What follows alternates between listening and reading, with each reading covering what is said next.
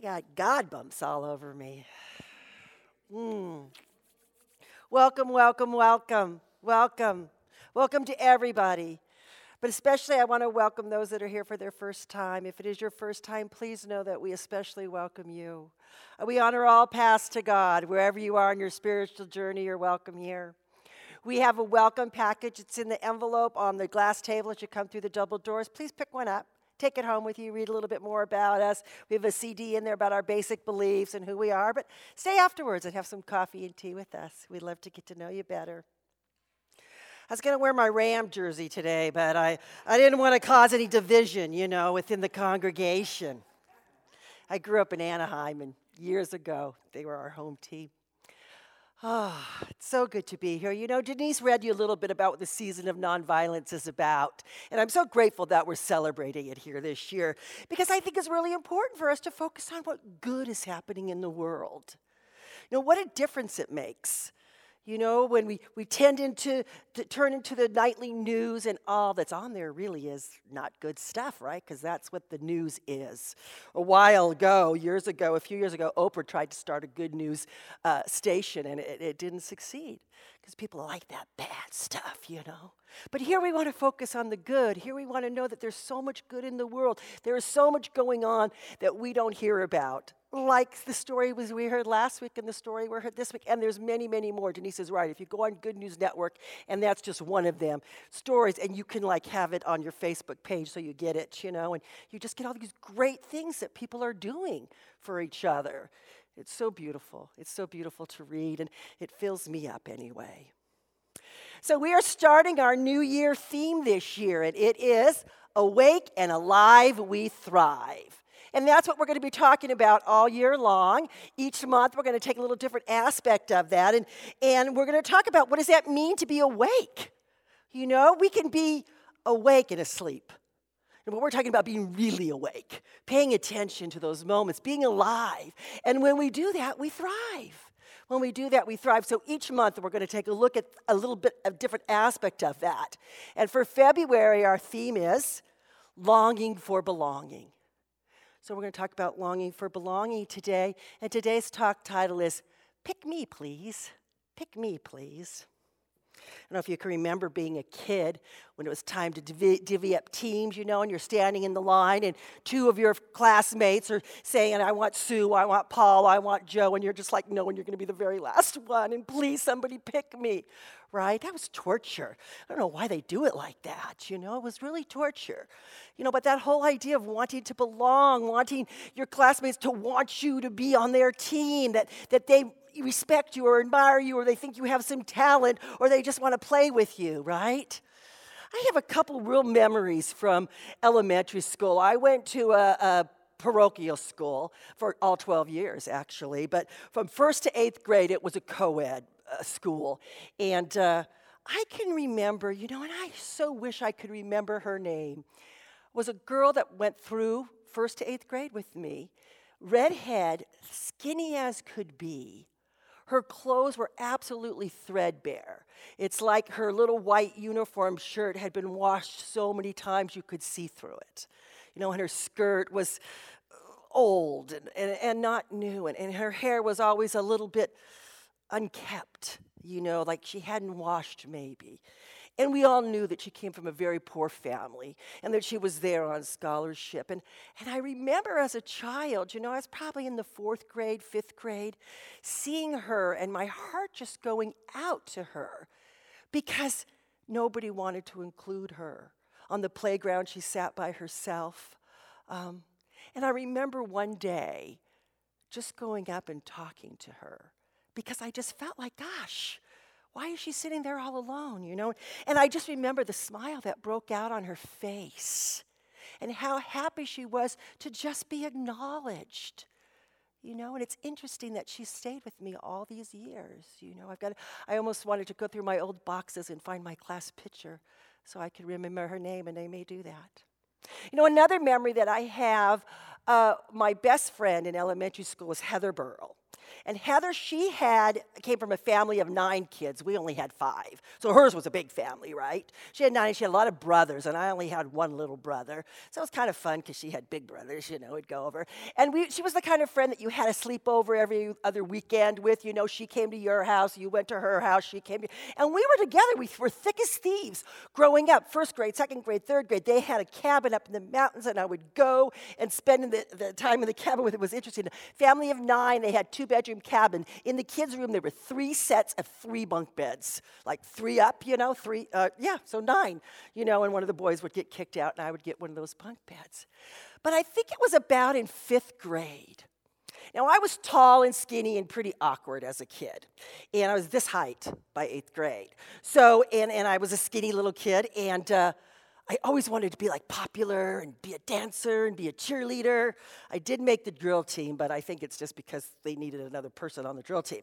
But my friend Heather went out for cheerleading, and that was the popular kids. And in 5th grade, she made the squad.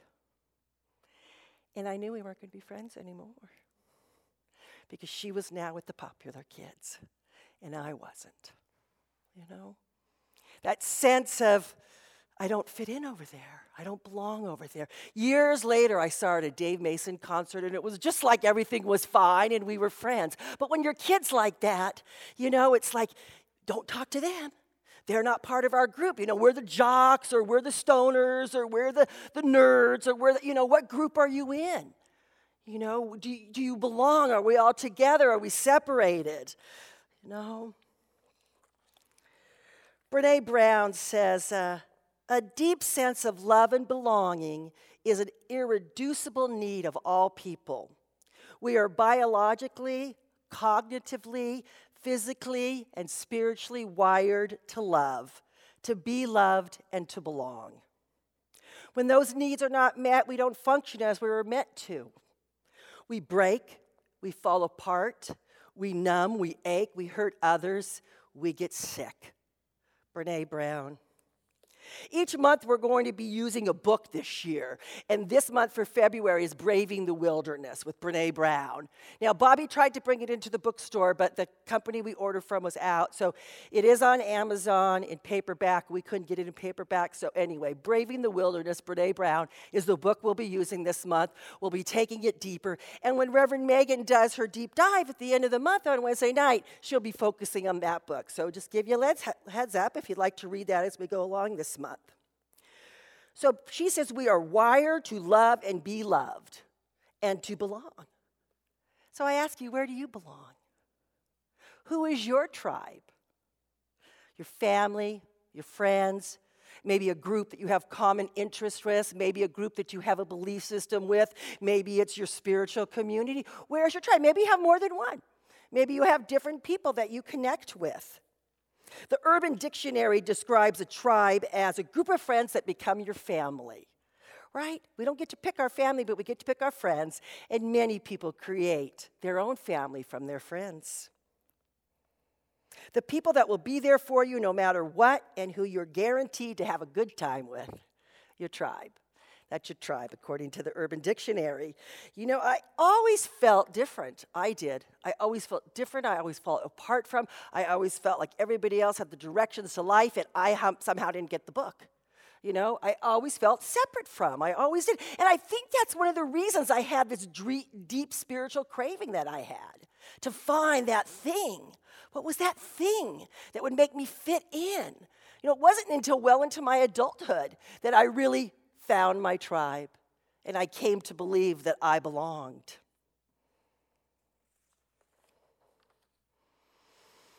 It's a story of toast. A story of toast. I came across this story, and some of you may know, but there's some places up in the Bay Area where you pay $5 for a piece of toast. $5 or $4 for a piece of toast. I remember when Starbucks became popular in the coffee shops, those that were older than me were like, who would pay $4 for a cup of coffee, right? You know, I used to get it for 50 cents. Well, now toast for $4, $5, right? So this writer, he became very interested in this phenomena, and he thought, now the Bay Area has really gone cuckoo. We've got all this tech money, right? And we're paying $5 for a piece of toast? What is going on, right? So he started to investigate it. And there were several places. It was like the new thing. There was the Red Barn, and there was the mill, and then he went to Petaluma, and there was a place in Petaluma that was doing it, and he thought, this is crazy. I got to get down to the bottom of this. How did this thing start? And so he traced it down. He thought maybe it was the mill, and he went to the mill, and the mill guy said, oh, no, we didn't start it. You need to go to a place called Trouble. And so he went to that place, and what he found there was it was a hole in the wall. It was a one-car garage that had been turned into a restaurant of sorts. Only seating was this little log out front that you could sit on. And when he got there, there were people sitting on the log. You know, have you been there? They've been sitting there eating, and the only thing that it served was coffee, toast, cinnamon toast, coconut, and a grapefruit juice shot that was called Yoko. That was it. Those are the four things on the item, and the place was packed. The line was out the door, and people were paying $4 for cinnamon toast, right? And so he got to the bottom of it, and when he found out the owner's name was Giulietta Corelli, and she was a 34-year-old woman who was tattooed all over. She has freckles tattooed on your face if you see her picture. She wears like a Jack Sparrow headscarf, you know, like the pirate, you know, in the movie. And she wears a crop top, black ripped-up jeans, and brown lace-up boots. And that's what she wears all of the time. Now, her story is this, and this is what she told to John. John was the writer of the article. And she tells her story, and her story was that she has I'm going to have to look it up. She was diagnosed with a disorder, schizoaffectual disorder. And she wasn't diagnosed for very many years. It's a combination of schizophrenia and bipolar together. And so she would go through life, and she would lose days, sometimes months of her life, forgetting who she was. Not only forgetting where she belonged, forgetting who she was. And she went to college, and she tried to skid forward. And mostly she worked in coffee shops. And one year, 1999, she was going to Berkeley. You know, so she was intelligent. She was going to Berkeley. And things were starting to fall apart. The wheels were starting to fall off again for her. And she took a long walk through the city and ended up in China Beach, which is on the west side of the Golden Gate Bridge. And when she got there, what she found a group of Russian immigrants who were jumping in the water. And it was freezing cold, and they were swimming there. And she found one gentleman reclining on a chair. His name was Glenn. And he explained to her that he used to come there swimming when he was younger, but now he just came and sunbathed, even though she says there was really no sun. You know, but he would lay on the chair, and he would watch the people swim. And she got to be friends with him, and they talked, you know. And then shortly after, things fell apart for her, and she left the Bay Area. Traveled around the United States, and with this disease that she had, she couldn't hold a job, she couldn't finish school, because things would be going along, and then she would just forget. 5 years later, in 2004, she came back to San Francisco, and she went to China Beach, and she found Glenn still on that chair, sunbathing. And she said for her, it was like a rooting. It's like she knew she could go there. The people there wouldn't kick her out. They wouldn't throw her away. She spent the day with Glenn, and when she left, he said, see you tomorrow. And that's what he said to her every day, and she stayed there for 3 years. She would go there, and she would sit, and she would journal, and she would write, and she would talk, and she was working at Farley's coffee shop in the Bay Area then, and one night the owner found her sleeping there. And he told her it was time to go. He had let her get by on many, many occasions. He said, it's time to open your own place. You know, so she went to Glenn, and she says, I'm going to open my own place, and I'm going to do this, and she had big dreams. And Glenn said, you don't even have any money to spend in a place tonight, you know. And he said to her words that changed her life. He said, what is it that you are good at? And she said, well, I'm really good at making coffee and talking to people, right? And so she went ahead. He helped her. He told her maybe she should open a checking account, which she did. And then he coached her to get a small business loan, and friends and people loaned her $1,000, and she opened Trouble. She served coffee. She had lived on 3 years on coconuts and grapefruit juice. 3 years. She said, you can live on coconuts as long as you have the citrus. She had proved that to herself. She said, except when someone bought me dinner, she said. So she served those items. And the cinnamon toast is what she was raised in. She came from an immigrant family, and her father was a tailor, and her mother was an ex-nun. And they didn't have much money. They lived in Cleveland, and they never had pie. But what they had for comfort food was cinnamon toast. And so that's what she knew. She called the shop Trouble, she says, in honor of all the people who helped her when she was in trouble. She called her drip coffee Guts and her espresso Honor. She put coconuts on the menu because of the years she had spent relying on them for easy sustenance, and because they truly did help her strike up conversations with strangers. She put toast on the menu because it reminded her of home.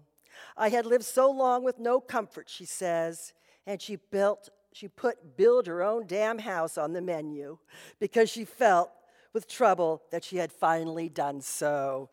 And build your own damn house was a combination of all four of those things. It was like the big thing you could order, you know?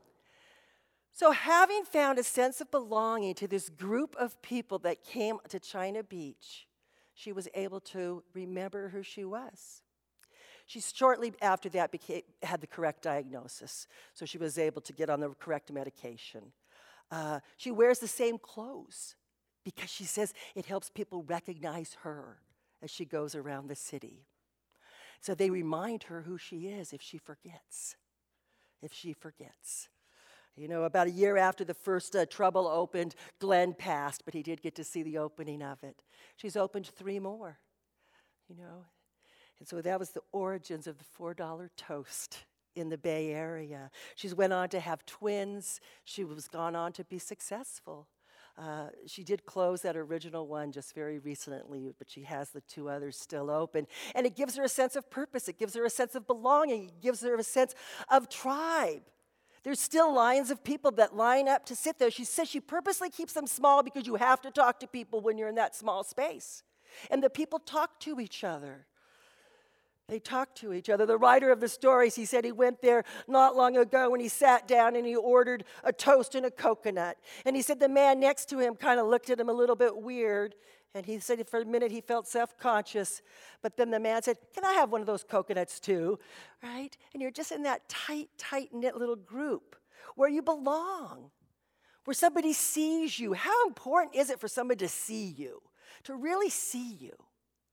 You know, when you walk by on the street to somebody and they look this way and you look that way, do you ever purposely look at them and say hello? Look at them and say hello. It catches people off guard. But it does bring a smile to the face to say hello. How are you today? Longing for belonging. That longing for belonging. Howard Thurman says, there is something in every one of you that waits and listens for the sound of the genuine in yourself. It is the only true guide you will ever have. And if you cannot hear it, you will all of your life spend your days on the ends of strings that somebody else's pulls. You know, belonging allows us to go out into the world. We're better able to stand alone when we have a sense of belonging. I know that was true for me. Once I became more secure in who I was and I had my tribe that I felt safe in, I could go out. Because I knew I could always come back, right? I knew I could always come back to my tribe. To stand together with others that have something that they're passionate about, something that's important to them, to stand together for peace, like this whole movement, you know, of the season of nonviolence. It's a gift to have clarity of who we are and believe in what we believe in so we may act from that place. You know, our true north. What is our true north? True belonging is the spiritual practice of believing in and belonging to yourself so deeply that you can share your most authentic self with the world and find sacredness in both being a part of something and standing alone in the wilderness. True belonging doesn't require you to change who you are. It requires you to be who you are. That again is from Braving the Wilderness by Brene Brown. Be who you are.